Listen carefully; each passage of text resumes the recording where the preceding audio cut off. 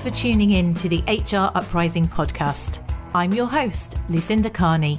The HR Uprising is focused on helping forward-thinking people professionals deliver real lasting value in their organisations. I'm a chartered psychologist, speaker and trainer, and recently authored the best-selling business book, How to Be a Change Superhero. My day job is founder and CEO of software and training business Actus. This gives me the opportunity to work with other businesses like yours. We are focused on building a better workplace for people wherever they are located, with the help of our performance, learning and talent management software and our training and consultancy services. Every week on the podcast, I will be covering different topics and challenges, joined by relevant experts and real-life people professionals. Thank you so much for tuning in. I really hope you enjoy and get value from this week's episode.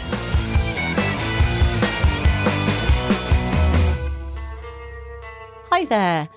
It came to my attention last week that some of the people who listen to the podcast don't realise how much live content that I generate. So I thought I'd just let you all know that I run monthly webinars on a variety of HR topics. Next one is, I think it's culture change, I think is what's coming up. We're doing various rethinking topics imminently. So if you'd like to join one of our lunchtime webinars, please do sign up. You can go to our Actus website, or we'll put the links in the show notes, because I make them as interactive as possible and you can eat your lunch at the same time. So those are our live webinars and I run those myself, but I'm also running some guest webinars this year, and I'm excited that on the 6th of March we're going to have Cat Wildman answering your diversity and inclusion questions. So post those into us. Look out on LinkedIn where we'll be asking for those questions, and do join us. We'd love to have you. Hello and welcome to this week's HR Uprising podcast. And this week we're going to have a really practical episode. I'm delighted to have Cat Wildman with me, who's a scientist and technologist and founder of Powered by Diversity. Now she's going to explain more about her background and what she does. But really what we wanted to do in this episode is get practical about where do you start with E.D.I. If you want to do something about it, whatever the size of the business you work with, if you're an HR department of one, or a medium-sized business or a large business, where do you start if you want to start driving this forward in 2024? Kat, welcome. And do you want to introduce yourself? Yes, thank you so much for having me. It's lovely to be here. So yes, I'm Cat Wildman. I am a scientist turned technologist, and I became a founder in 2020, just before the whole world was thrown up in the air again. And I have never looked back since. So you're back. You say you're a scientist and technologist, and obviously you're all about diversity. How did you get to this point, or what was it that you were involved in previously? Yeah, that's a great question. So having done a science degree and doing science throughout all of my GCSEs, A levels, and then doing a degree, I was one of the only females. And when I went into my first job, happened to be in technology, I later realized it's a very similar mindset. Working in science and working in technology is the way of thinking, which we'll talk about later. But again, I was one of the only females, and I couldn't, when I got to manager level and I was a recruiting manager, I didn't understand why women weren't applying for roles. Because I was like, it's cool. Science and technology is cool. I don't get why we have this dearth of females and other diversity in technology. And so I got really involved in women in tech, girls in tech, diversity in tech initiatives. And I was going to all of these things. And then the Gender Pay Gap Reporting Initiative came out in 2017. And I thought, this is a massive, massive opportunity for everything, like we really could, with this legislation in place, we could make some really good headway. And I just thought, this is what we need to do. We need to be able to baseline, we need to be able to measure all of the contributing factors that lead to gender pay gaps, and we need to be measuring how we're doing against those as an organization. I was working for a large company at the time. Yeah. And we need to be able to close those gaps in order to facilitate the movement of people to leadership level. That logically, in my mind, was the way we needed to address it. And so I went looking for this solution, and it didn't exist. And so I thought, right, I'm just going to start researching it just quietly, side of the desk. And I got so into the research, and then it expanded into different protected characteristics, and I couldn't not do it, especially because I've got 3 children. And I just thought, you know what? I want to do this. I want to be part of the solution. I want to be in the arena. When I tell my kids how unfair the world is, I want to be part of the team who are solving the problem. I love your passion. So that's a great thing to have found a business based on a passion. So your whole, I guess, your mission then is about identifying ways in which talent isn't wasted in diversity. How is, what do you do with Empowered by Diversity before we dig into how we can practically do this within Yes. organizations? Yes. So we work with the company. So we work with HR directors and HR teams and HR consultants to help them to empower them to do their own brand of EDI. So rather than being consultants ourselves and coming in and going, right, this is what you need to do, this is what it needs to look like. Actually, what we do is we work really closely with those HR teams and those HR people to go, what does diversity and inclusion look like at this organization you're working with? Because you're the experts. It's your brand, it's your customer set, it's your culture that you've built. What does EDI look like there? I don't know. All I can do is facilitate and show you your data, show you your gaps, help with training needs, help introduce you to really great people who can consult on a really specific part like gender pay gap reporting, do an amazing calendar of events. But actually our thing that we're really strict about is that the organization needs to be empowered throughout the process. That's what we want. We want to create confident EDI leaders who can then come to us and go, oh my gosh, we did this great initiative. We found this gap with you. We did this really great initiative to close it and it worked. Look at these results. And I'm like, well, that's fantastic, because they need to understand that they have the power, the skills and the expertise. They just need the confidence. And that's the bit that we try and fill in.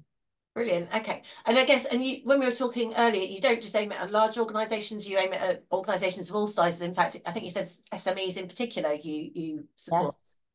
Yes. So in fact, we only focus on the needs and the problems that SMEs are having. The smallest organization that we work with. I mean, we work with solo HR people who work with 20 different businesses, but I think the smallest company we've got is 4 people. We've got almost 6 people, because one of the things I noticed during that research period that I was talking about before is that everybody was focusing on large organizations because they want to make money. Actually, what really annoyed me was that there was nothing available for SMEs, and they had the exact same problems, different needs, and slightly different problems, and they needed a more tailored solution. They needed something that involved human beings and support. They needed a human person that they trusted to be able to go to and go, we're thinking of putting pronouns in our signatures. How do you recommend we go about that? Do we make that compulsory, or how would we roll that out? What do you think? That's what they need. They need that human support. And we've built up a collective of over 400 people who can provide that service. We'll introduce them, and also me. That's the main thing that I do all day long. But everyone was just ignoring them. And I thought that they make up the majority of organizations, and they make up, I think, the majority of employers as well. I need to check my data on that. But it just didn't make any sense, and it was capitalist, and it was just bad. And I thought, you know what, we're only going to focus on them. And it made it a bit tougher to find investors, because they were like, okay, your average customer value is going to be low. And I'm like, yeah, that's because we're going to be financially accessible. We don't want to break their bank. So yeah, that's what we do. There are people. There's loads, and you're right, there's absolutely huge numbers, and I think of people in smaller businesses. And I think there's a lot of people who listen to this podcast, who can't necessarily afford to get the big guys in and do that. So actually, and that's one of the reasons we do the podcast, is we can give practical free advice. And also, I guess what you do, you're accessible as well in terms of this. So I suppose before we go into our sort of practical, where do I get started with this? Let me just step back and go. So if I am an HR professional within a smaller business, why should I've got lots of things to prioritize. Okay. I don't, there's so many things, whether it's recruitment, whether it's performance issues, whether it's developing people. Why would I want to give some of my energy to EDI? What's in it for me, my business? What's the sort of strategic angle on this? Yeah. I mean, when you look at the research, I did about 3 years research on this before we ever put finger to keyboard in terms of writing code on the platform.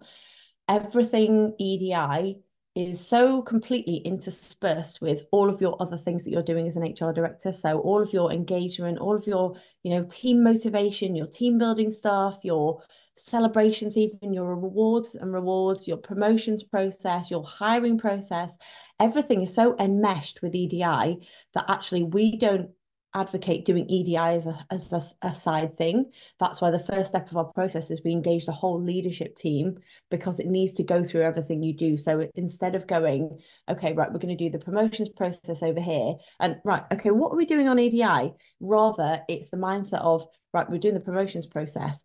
Let's have a look at how many people are getting exceeds expectations. And let's look at that. Let's make sure we're looking at that data, because we might see a demographic difference sticking out here. You know, if only you're 20 to 30 white men are getting exceeds expectations, and you've got this group of females or diverse people who are different to that group getting requires improvement or whatever. The same with things like building your leadership track, and that the quadrant where you look at your key talent and you monitor it. Actually, I spoke to an HR director last year who said, we've got this group of emerging leaders, but it seems like the men are ready for leadership a lot quicker than the women. And I said, we need to go back to your definitions of ready for leadership, because there's bias there for sure. Because what are you looking for them to step into? If you're trying to make men morph into this mold you have in your mind of a leader here, it's going to be more difficult for a female to morph into that mold if the mold is male biased. And it's those sorts of things, rather than going EDI is a thing on the side. It's we're looking at rebranding, we're looking at doing an advert. How do we put EDI through that? How do we make sure we're appealing to the broadest audience we can? We're going to put some comms out. Have we checked our language? Have we made sure that we haven't put any exclusionary terminology through that? It's actually just something that needs to go through every single thing that you do, from your accounting to, things you put out there in front of your customers. And I guess that's going to link into the data that you're talking about here in terms of looking at all the different areas and where you might have gaps or potential bias in terms of this. Do you, though, with the organisations that you work for, do you find that they buy in? Because obviously someone's got to buy into the work and effort of doing something about EDI, and it's quite possible that the leaders within an organisation are the ones that it's in their shadow that things are being recruited by, so they may not see the problem. So what is the motivator? Is it about brand, or is it about doing the right thing, or do they see financial benefit in EDI? And I guess this also links back to, if you are the HR professional saying we need to do something about this, you're banging the drum, but you feel like you might be on deaf ears. What can we say that would actually make this seem like an important thing to do? That is a great question. So this has actually changed since we launched. So we launched in September 2020. And it started off as being a legislative thing. So, oh my gosh, gender pay gap reporting is coming for us. We need to do something right now. I forget about everything else. When George Floyd was murdered, and like very shortly after the gender pay gap reporting initiative went live, and after we launched, the conversation turned away from gender. We don't want to, the government shelved their gender pay gap reporting initiative in that year because it was COVID. And organizations came to us and they said, we want something about race and anti-racism right now. Forget about everything else, just race and anti-racism. Right. And so actually there's been a lot of running into the fire and reactive behaviors. Now that all of that stuff has settled down a bit, what we're finding the driving force of people coming to us is the employees. So if an organization is not doing anything, their talent is going, hang on a minute, why are we not celebrating Neurodiversity Week? Why are we not, the employee base is so hyper aware of this stuff now. The majority of companies that come to us wouldn't be able to get away with it, because their employees would be like, why are we not doing anything? Especially because a lot of them have gone on a hiring for diversity drive. I'm doing the bunny ears for people who can't see me. Hiring for diversity drive. And so they've brought in all this diverse talent. And so they need to be able to cater to it. They need to be able to show that those unique things that make those people different, those differences, why they brought them in, are valued and celebrated. Another driving force, I would say, is people, there's a triangle of driving forces. So our dream triangle is employees wanting it, customer facing, you're customer facing in a way, and then the societal pressure. So the customers, if you are customer facing, you're putting something out there that is going to be needing to appeal to a wide base. You don't want to get anything wrong. We live in a very sensitive era where people will pick stuff up and they'll shout about it loudly online. So there's that. The closer people are to the customers, the more they put out there, the more sensitive they are to this. And then societal, all that societal pressure that's going on is waking up the employees who then add their pressure. And then that's the perfect triangle. But we also get people who just know it's the right thing to do. So we'll occasionally get, and this is the minimum of our customers, I'd say we'd occasionally get a really switched on CEO or MD who goes, I want to make sure that we're doing EDI throughout everything that we do. And then we get that. That's probably the easiest to work with because the leadership team are already super, super duper engaged. Yeah, that's great, isn't it? If you've got that. And I suppose, so the other things you're talking about really, it's kind of employer brand in terms of both attracting the right people, retaining the right people, and how you're perceived in the marketplace if you're customer facing. Yeah, exactly. I mean, thing. yes, I think the attraction and the retention bit, I think that we are getting to a stage where we are going to be able to track back those changes to attraction and retention. I don't think we're there yet in terms of having amassed enough data to be able to convince leadership teams. The research is out there, there's tons and tons of research that says the more diverse teams you are, the more innovative you are, the more that you work on inclusion, the more you'll retain your staff, and the more motivated and productive they'll be. But actually, in terms of I have personally at my company seen this happen. I think we're a few years off that yet. And I think we need to get a little bit better collectively, us included, at helping people to be able to track what you're doing in EDI with the positive benefits that you're seeing in, on your bottom line, actually. Absolutely. And it takes a while to come through. With any sort of leading indicator, I guess EDI is maybe like engagement. It'll take a while for it to come through. So I suppose that's with that in mind, that's a sort of the context and the why you might want to think about it, even though it might take a while for us to have the evidence. We know it's the right thing to do in it building. When we start to go, where do I get started? So I've started working with UCAS and I'm like, I just don't know where to get started in this organisation that I'm in. What do I need to do? How would you advise me or support me? Yes. So this is my favorite question when people come to us and they say, I don't know where to start with EDI. Because first of all, it takes a lot of courage to say that, especially because a lot of people come to us and they've done a few things and they're like, yeah, we've got this, we have got this. Actually, those ones who come to us and they're like, I don't know where to start. There's so much to do. What do I do first? And I can totally resonate with that overwhelm because when you actually look at EDI and you're going in solution first, so without understanding fully the problems that you've got, it must feel like trying to cut down a jungle with a pair of secateurs because there's, all the different protected characteristics. And then there's all the different types of things you can do. You can do events, you can do training, you can do all of this stuff. And there's probably people screaming somewhere. So there may be like an HR issue that's happened to do with sexism, for example. There may be someone who said about micro-racist aggressions, all those different things that people are like, oh gosh, what do I do? Then there's a whole policies. Do we need to rewrite this and that? What we recommend is that you start from the very bottom. So as a scientist and technologist, I would always, prepare my data. So prepare the experiment. What do we want to do? What is the situation now is the first thing, and how do we want to influence it is the second thing. So the situation now was where I was back in 2017 when my organization looked at me and they're like, you always talk about EDI, what do we do? And I was like, this is where you need to know what we're dealing with here. Where are our actual gaps? And they're like, oh, well, we've got a gender pay gap. I'm like, I know, but there's a lot of contributing factors that lead to that, and they will be spread across a number of different areas. So the research that we did, that 3 years of research that we did before we launched, focused on what actually are those contributing factors to women not getting to leadership level at the same rate as men. And then we extrapolated it in 2021 for different protected characteristics and what are their barriers. And so the way that our platform works for people who don't know where to start, you do a leadership self-assessment first. So this is actually a session to align. It feels like they're answering questions, but what they're actually doing is aligning as a team. So these can be facilitated, not facilitated, really, really easy. We created it so that an HR person with very limited budget can go and they can facilitate it. They can do it all by themselves. It's 70 questions about the organization and diversity and inclusion. So the first one is, this organization works hard to create an inclusive environment and culture. On the face of it, that is a very simple question. And lots of people would just be like, yes. Actually, what my hypothesis was, they're just going to say yes to everything. But actually, when we launched, discussion came out. And they, one person would say, oh, I think it's yes, because you only get one set of questions and you have to collaborate as a team on putting that answer in. So you've got to come up with one answer. It's not a survey as such. It's actually you kind of collaborate to discuss it, right?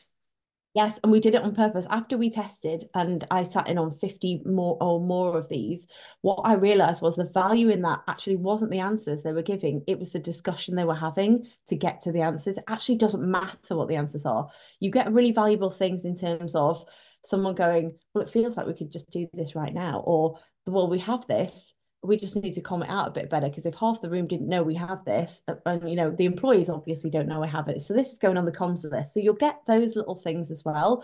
But the most valuable thing that comes out is, I did one in person the other day in Birmingham. I facilitated this team of 24 leaders it was, and they, we surfaced so many areas of good practice. I actually bought these coloured balls because the groups were quite big. So the answers are yes, in progress, no, don't know. So I brought these little coloured balls like you would find at a kid's ball pit.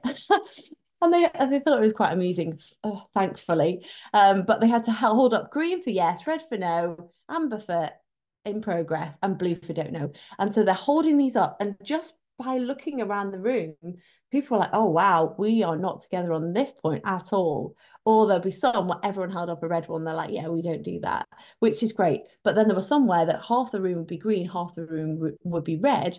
And then you have really fruitful conversations where there was that mix of answers where, the green ones are going, well, we actually do inclusive socializing, and we've worked really hard on it. And this is what we did for neurodivergent employees. This is what we did for parents. And we really made sure that everything didn't center around alcohol. In fact, I can't think that when a time was where we've had alcohol at a social event in the past year.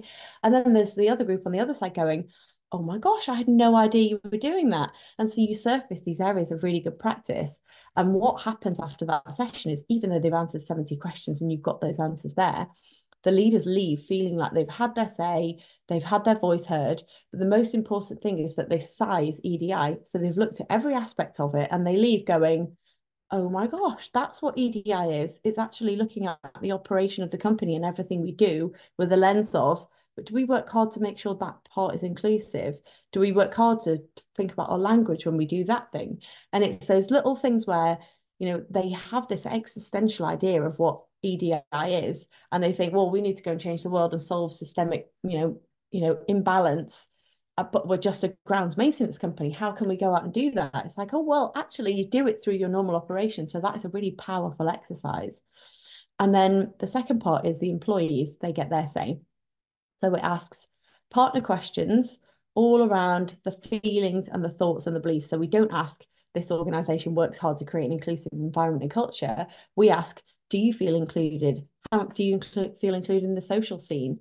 Are your thoughts and opinions valued and sought out?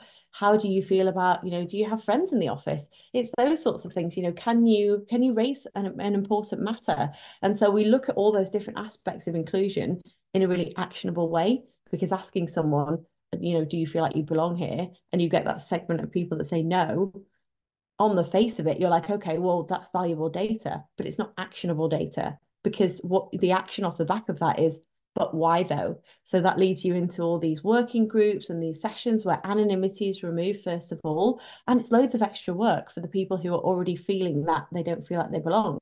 And the HR team as well. So we try to get to you as far as we can without, just using data. And so then the idea is that you can act off the back of that in whatever way you want, and we do that in a really financially accessible way. So consultant level data at a fraction of the cost. So let me just unpick this bit here in terms of understanding this. So that's your tools do this, but I guess if someone's listening and they're going, I just want to do a really sort of basic level of this, it sounds like the process of the leadership piece in itself, the conversation, is really powerful by getting people to talk about things. So they could choose, I don't know, 5 questions and get a debate going in a management team meeting about, what was our last social event and how truly inclusive was it, or whatever you might go down. The employee questions. So I just wasn't sure if I followed the bit where you said, how included do you feel? Do you need to you're saying you can do it on data, or do you need to get them into focus groups? Or I wasn't quite sure whether I followed that bit there. So you're saying it was kind of efficient, the way you were describing, you were gathering that data. Yes, exactly. So we send a link out to all the employees and they just answer questions anonymously. That's the way the employee side works. Yeah. And once they have finished, the data is ready and you can look at it. The way that we do it with the employees is we give a free text box with every question, so they can add more flavor if they want to. And sometimes people get really chatty, which is actually really helpful to have that verbatim. But we try to get you as far as we possibly can without needing to do any boots on the ground stuff, without needing to do any workshops or anything like that, because that's where the cost comes in. When you need someone to go in and sit in a room with people, not only are you paying that person, usually an astronomical day rate, Yeah. but you're losing that, the staff aren't working when they're sitting in a workshop Yeah. talking to you True. about it. And again, small and mid-sized businesses, that's absolutely vital, isn't it, in terms of having an efficient way of getting that data?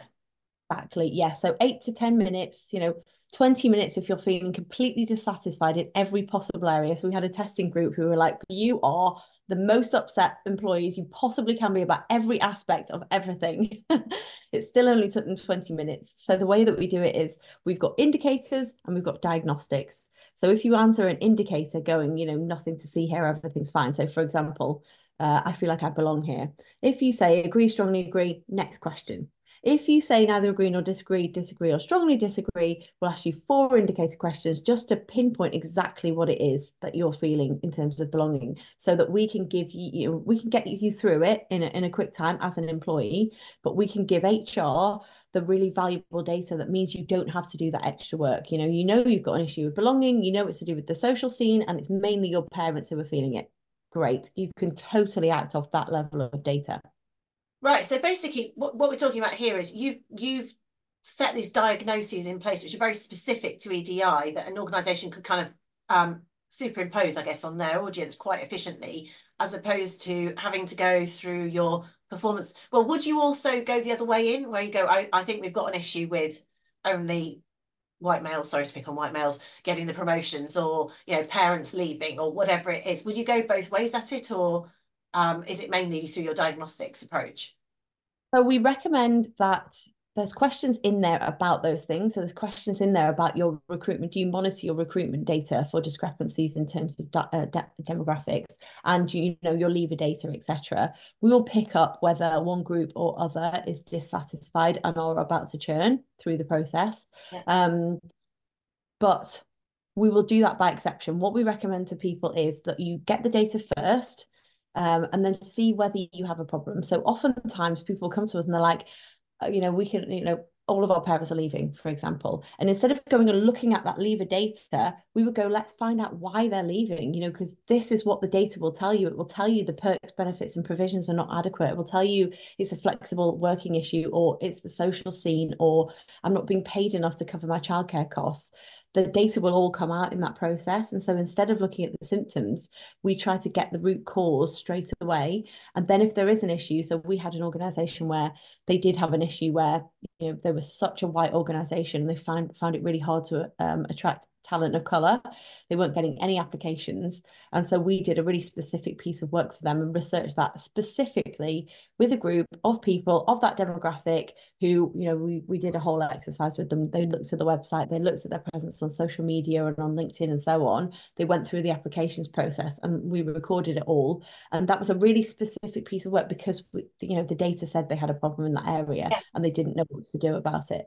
So we'll only try and fix problems when we know there are problems to be fixed, which makes me feel better, morally, because we could make a ton. We could totally rebrand, make a ton of cash going in and going, we'll fix your recruitment process or whatever it is. But actually, I would prefer to be able to measure again the next year and go, did that thing work? Yeah. How are we And doing was it now? broken, basically, as well? Yeah, exactly. And treat the root cause, rather than sticking a plaster on something. Actually, let's find out what's going on. And it sounds like it's more than, so when people are leaving, you might get some data through exit interviews, for example, but what you're doing is more of a whole across the piece. So you might pick things up before it's happened. You can nip it in the bud. You've got a greater chance of resolving things. Exactly. Yeah. So we've got those usual questions, I've seen myself working at this organization in 2 years' time and so on. And we've got all those questions about, my work is challenging enough. I'm proud to work at this organization, all of those ones, but demographically disaggregated and in the context of EDI. So we can see, right, it's this group and they're raising a massive red flag. And then when we look at the sections on, say actions towards diversity and inclusion or flexible working or perks and benefits or harassment, discrimination, victimization even, we'll be able to see all the different contexts and go, right, we can piece together the story from this data.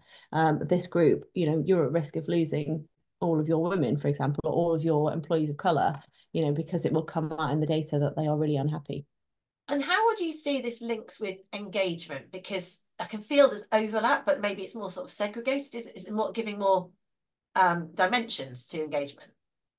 Yeah, so it is engagement, really. Actually, it is. It's very much it's in-depth version of it. So what a number of our organisations said to us in 2022, we don't want to do our engagement survey and do this. So can you put a couple more engagement questions in? The most important ones and the most valuable ones to us are these ones.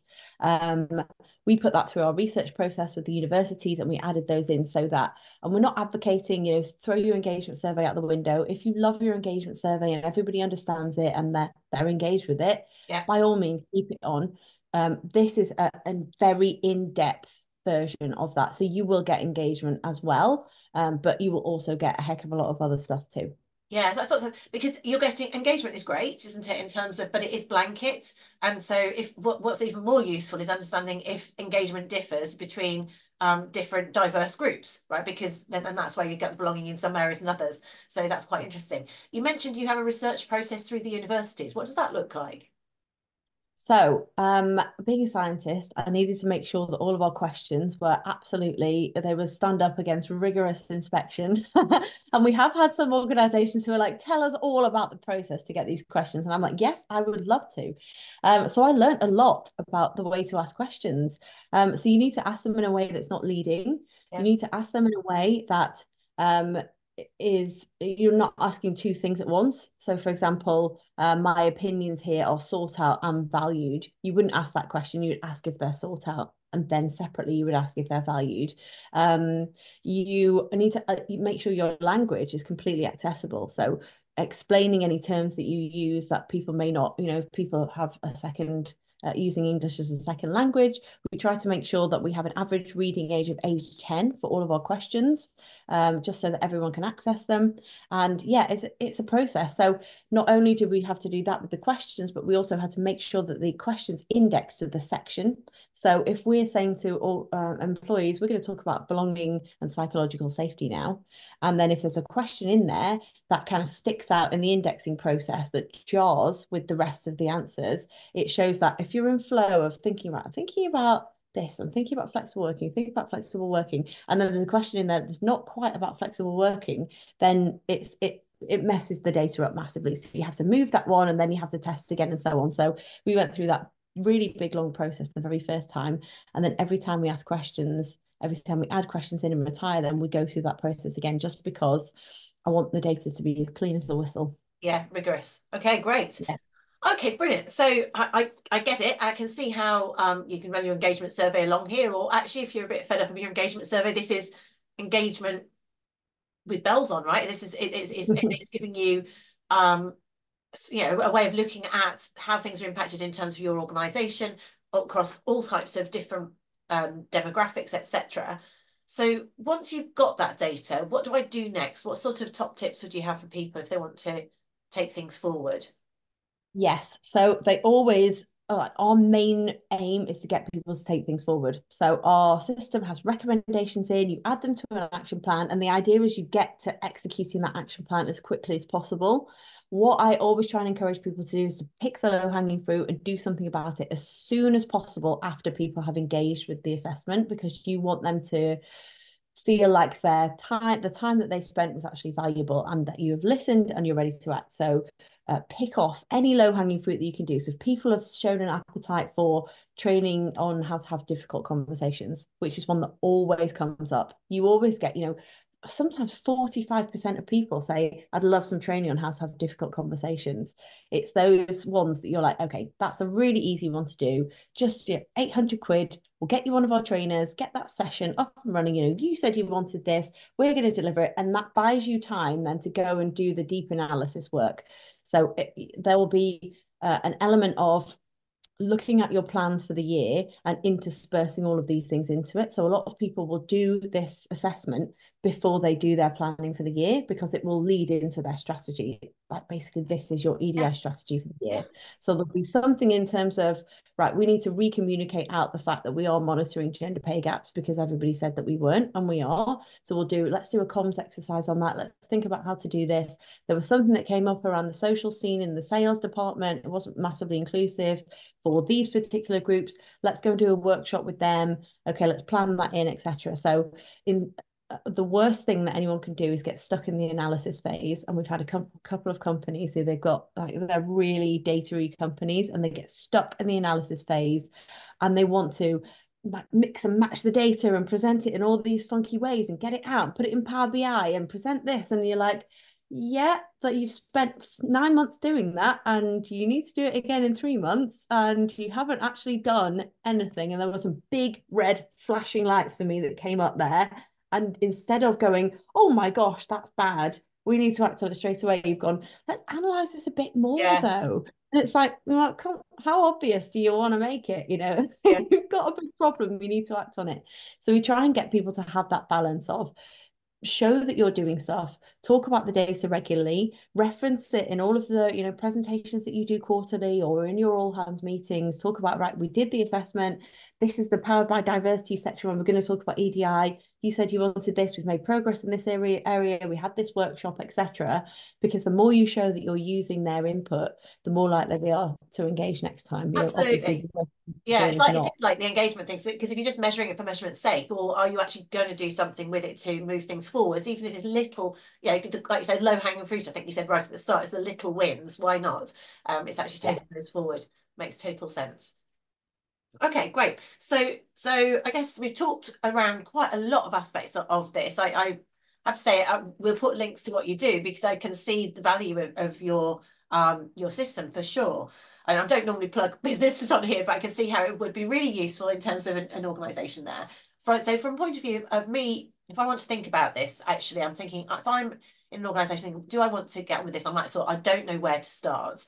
And the whole thing is what you can do. You're giving us, it doesn't have to use your system. They could just ask some questions. They could pick up some areas where you think things have a leadership discussion. You could design a little survey. You've done the hard work, it sounds like. You could look at what you do and see how easy it is to do that. But you could do it that way and start there, identify some gaps, put some things in place. So that makes sense. The reason we should do it, we said it is about, it's about employer brand, it's about retention, it links into everything. But what for me has really come through is I've been thinking for a while. I mean, engagement's been around 25 odd years, and it is quite high level, it's quite generic. So this really gives much more depth, doesn't it, to engagement? Because you could very easily have a high engagement score, but have a whole pocket of people massively disengaged. So this is where you go back to your company that you worked with, and they were very much of a certain type of employee, making sure that you're making the most of diverse talent, and we're including people. So I like the idea of this in terms of breaking it down and getting more into depth. You talked about making sure people start from the bottom up rather than the solution down. Like, oh, this sounds like let's go and celebrate this festival or whatever. Let's actually understand, where are we currently? What bits do we want to influence? Let's not boil the ocean. Let's focus on certain aspects. Your areas go leadership, which makes total sense. Understanding that, get them to think about it, talk about it, facilitate, because you're going to have different pockets. I did smile, Riley, when you said sales events maybe have, I mean, certainly I used to be in sales and they were very alcohol fuels. I think there's certain aspects of more cultures are more or less inclusive. I don't know if that's still the same as it was. And then getting the employee questions, which really gives you the depth. And then you're saying pick up some quick wins and get started with it. By all means, I'd analyze it, but get started with things you can do, because I guess it's a benchmark, right? It's about the journey. It's not something you just do and it's done. It's over. Oh, that is that's the most important takeaway that people can have, because actually I think people expect it's like a one and done thing. And there's so much pressure with this pulse culture that we're in of like, oh my God, we had some data, we need to whack-a-mole it down before the next time the pulse survey goes out. We say to people, take 12 months and just pick one or two things that you really want to like bed down to a cultural level, to the point where you're influencing people's thoughts and feelings and beliefs, because this is what we're going to ask them about. And just do that really well, make a really good go of that bit, and then pick the next two things. You know, this is not you don't need to close your gender pay gap overnight. And actually, if you did, you're probably doing some nefarious practices, because it's a lagging indicator. It's wildly uncontrolled metric to monitor. And actually, if you do really good foundational things and you make really good marginal gains year on year, you will get there. And actually, you'll get there with more sustainable things in place than if you're like panicking and being like, oh my gosh, quick, we need to whack them all, everything back. So yes, marginal gains is key. So it's strategic. It's a marginal gains, and it's about highlighting this is a long-term strategy. It's not a quick fix, and making sure it's tied into everything else. Absolutely. Brilliant, Cat. Oh, it's fascinating talking to you. I love the sound of what you've been doing. If people want to get hold of you or find out more about your business, how would they do that? Yes, you can find us on social media. So we're at PB Diversity on X and Instagram. We're on LinkedIn, just search Powered by Diversity, and you can email me cat@poweredbydiversity.org, and that's cat spelled like the meow with a C-A-T. But yeah, I'm around. Search me, Cat Wildman, on LinkedIn, and I will be there. Brilliant. Lovely. Thank you so much for joining me on the HR Uprising podcast, Cat. Thanks for having me. I really hope you found this week's episode useful and enjoyable. If you did, perhaps you could recommend us to a friend or colleague, or give us a review on your platform of choice. It really helps new listeners to find us. Now, you can access links to any of the information mentioned in this show via the website www.hruprising.com. Further free resources are also available at www.actus.co.uk. There you can also find out more about our software and training solutions. Finally, why not join our LinkedIn group, the HR Uprising, to share ideas and collaborate with other like-minded people professionals. Thank you for listening to the HR Uprising podcast.